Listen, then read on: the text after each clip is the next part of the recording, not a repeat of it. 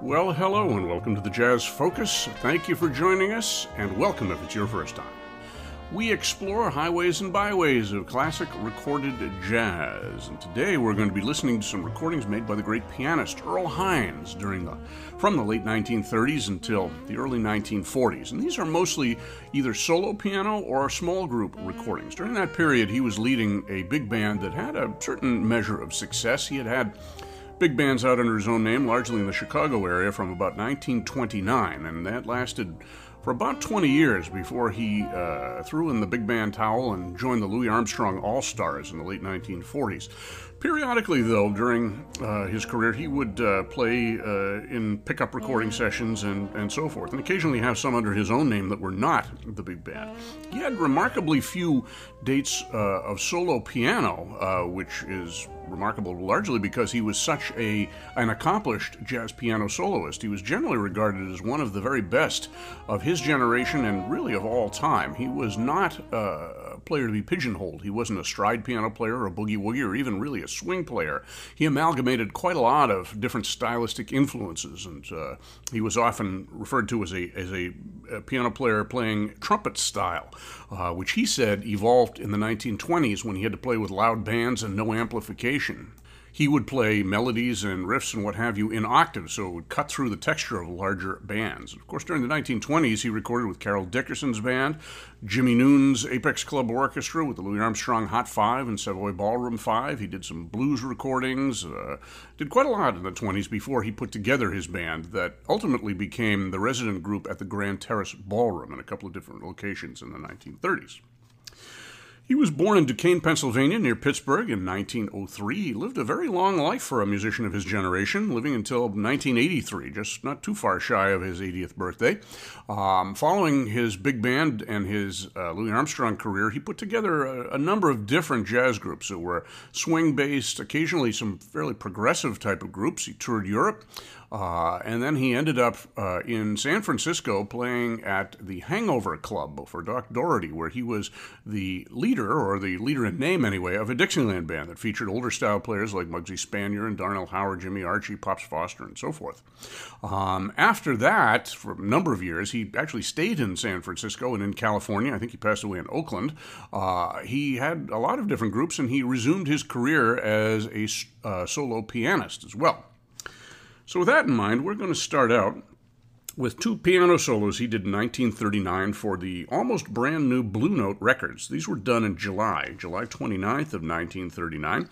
Piano solos by Earl Hines. We're going to hear, first of all, The Father's Getaway, which is a Hines composition, and then Reminiscing at Blue Note, which has elements of a lot of other different tunes, including You Can Depend on Me and different things. These might have been kind of stream of consciousness pieces by Hines. He was given credit on the label for both of them. And they are also a little bit longer than usual because Blue Note was issuing its records on 12-inch 78s rather than 10-inch, so each of these goes about 4 minutes.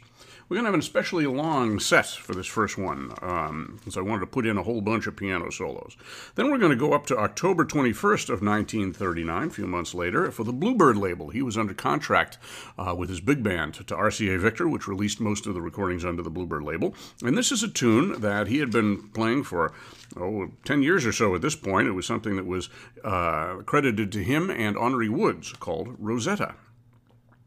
Then we're going to hear two solos that he did, again for Bluebird, on February 26th of 1940, recording on something called a storytone piano, kind of a mechanical-sounding piano in some ways, but he did a beautiful version of the great Johnny Green ballad Body and Soul, and then his own piece, The Child of a Disordered Brain. From that point, we're going to jump over to a couple of sides that he recorded at the end of a big band date in April 3rd of 1941, done for Victor. These two tunes that he did as a solo were released on the main Victor label as opposed to the cheaper Bluebird label. We're going to hear his takes on two standard tunes, the Jimmy McHugh tune on the Sunny Side of the Street and the old standby, My Melancholy Baby. So those will be our tunes for our first set. This is Earl Hines' solo piano from 1939 to 1941. Father's Getaway, Reminiscent at Blue Note, Rosetta, Body and Soul, The Child of a Disordered Brain, On the Sunny Side of the Street, and Melancholy Baby.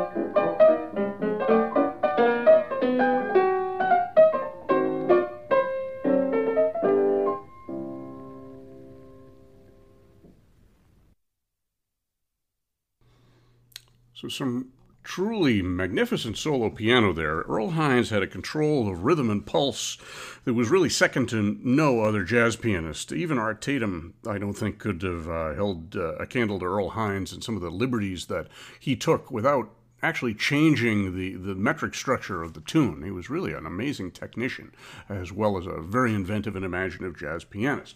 So we started out with those two tunes for Blue Note that we heard. We heard The Father's Getaway and Reminiscing at Blue Note. Reminiscing was kind of stream of consciousness. There were definitely some elements of You Can Depend on Me in there. Those were done in July 29th of 1939. Following which we went to Bluebird and the company that Hines was under contract to, RCA Victor, October 21st of 1939, recorded in Chicago. We heard Rosetta. And then two tunes on the Storytone piano from February 26th of 1940. The Storytone piano is considered to be one of the first commercially marketed electric pianos. It had more of a acoustic quality, I guess, in the way it was played, but it had some electronic fittings to it. It could make some interesting sounds, and we heard some very unusual percussive sounds on that piano. It had been introduced, I think, at the World's Fair the year before, and somehow Bluebird got Earl Hines to come in and do two tunes, Body and Soul and The Child of a Disordered Brain. Very interesting performances on an instrument that was really on the cutting edge at that point. Then we heard two tunes recorded for Victor, released on the Victor label, even though the accompanying sides from the big band were released on the Bluebird label. These were from New York, April 3rd of 1941, and we heard On the Sunny Side of the Street and Come to Me, My Melancholy Baby. So for our next set, we're going to be listening to a small group recording that Hines recorded not under his own name in this case, but with Charlie Shavers, the Charlie Shavers Quintet. I haven't played these on any podcasts, I don't think, and I figured they fit in rather well here. They were done for Keynote Records on April 22nd of 1944. They were all longer tracks, again issued on 12-inch 78s. The band in this case is Charlie Shavers on trumpet, Tab Smith on alto sax, Earl Hines on piano, Al Lucas on bass, and Joe Jones on drums.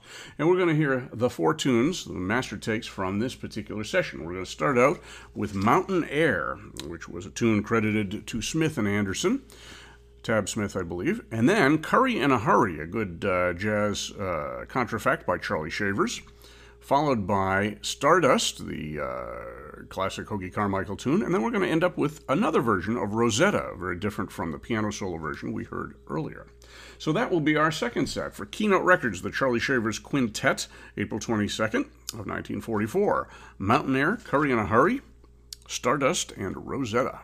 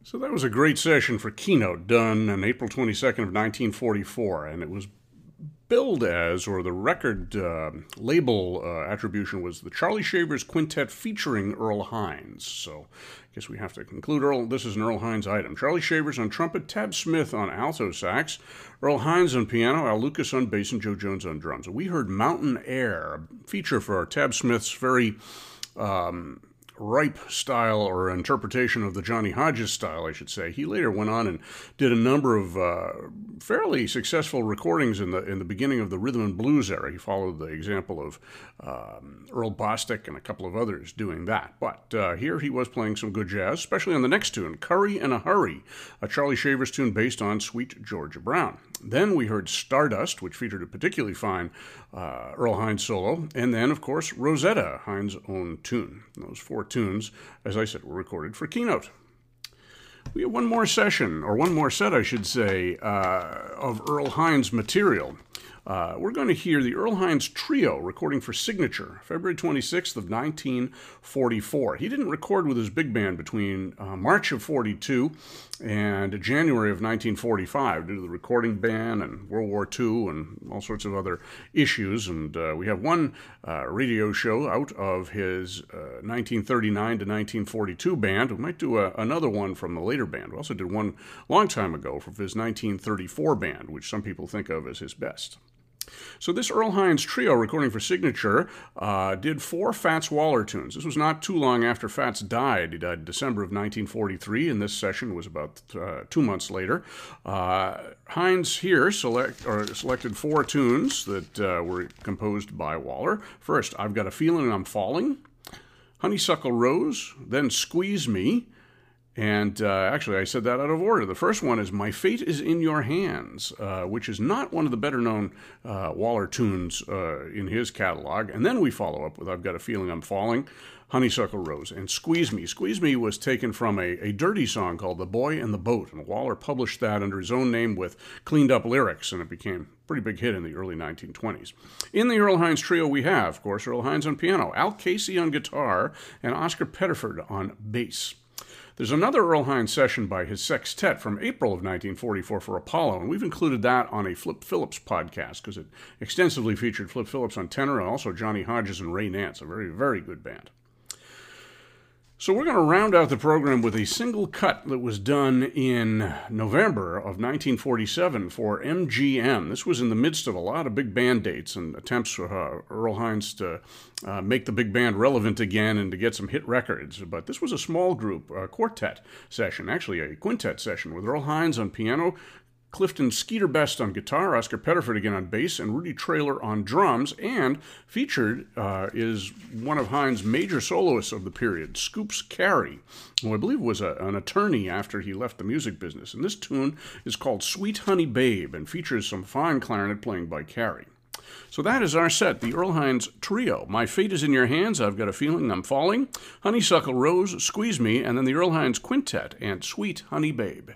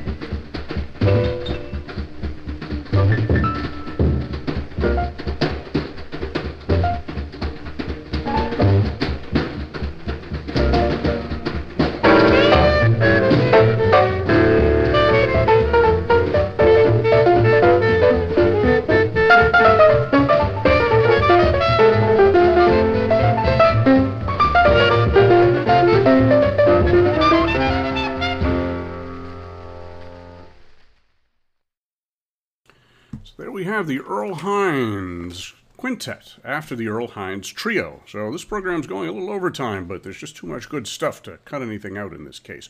We started with the Earl Hines Trio recording for Signature, February 26, 1944, doing 4 Fats Waller tunes. My Fate is in Your Hands, I've Got a Feeling I'm Falling, Honeysuckle Rose, and Squeeze Me, featuring, of course, Earl Hines at piano.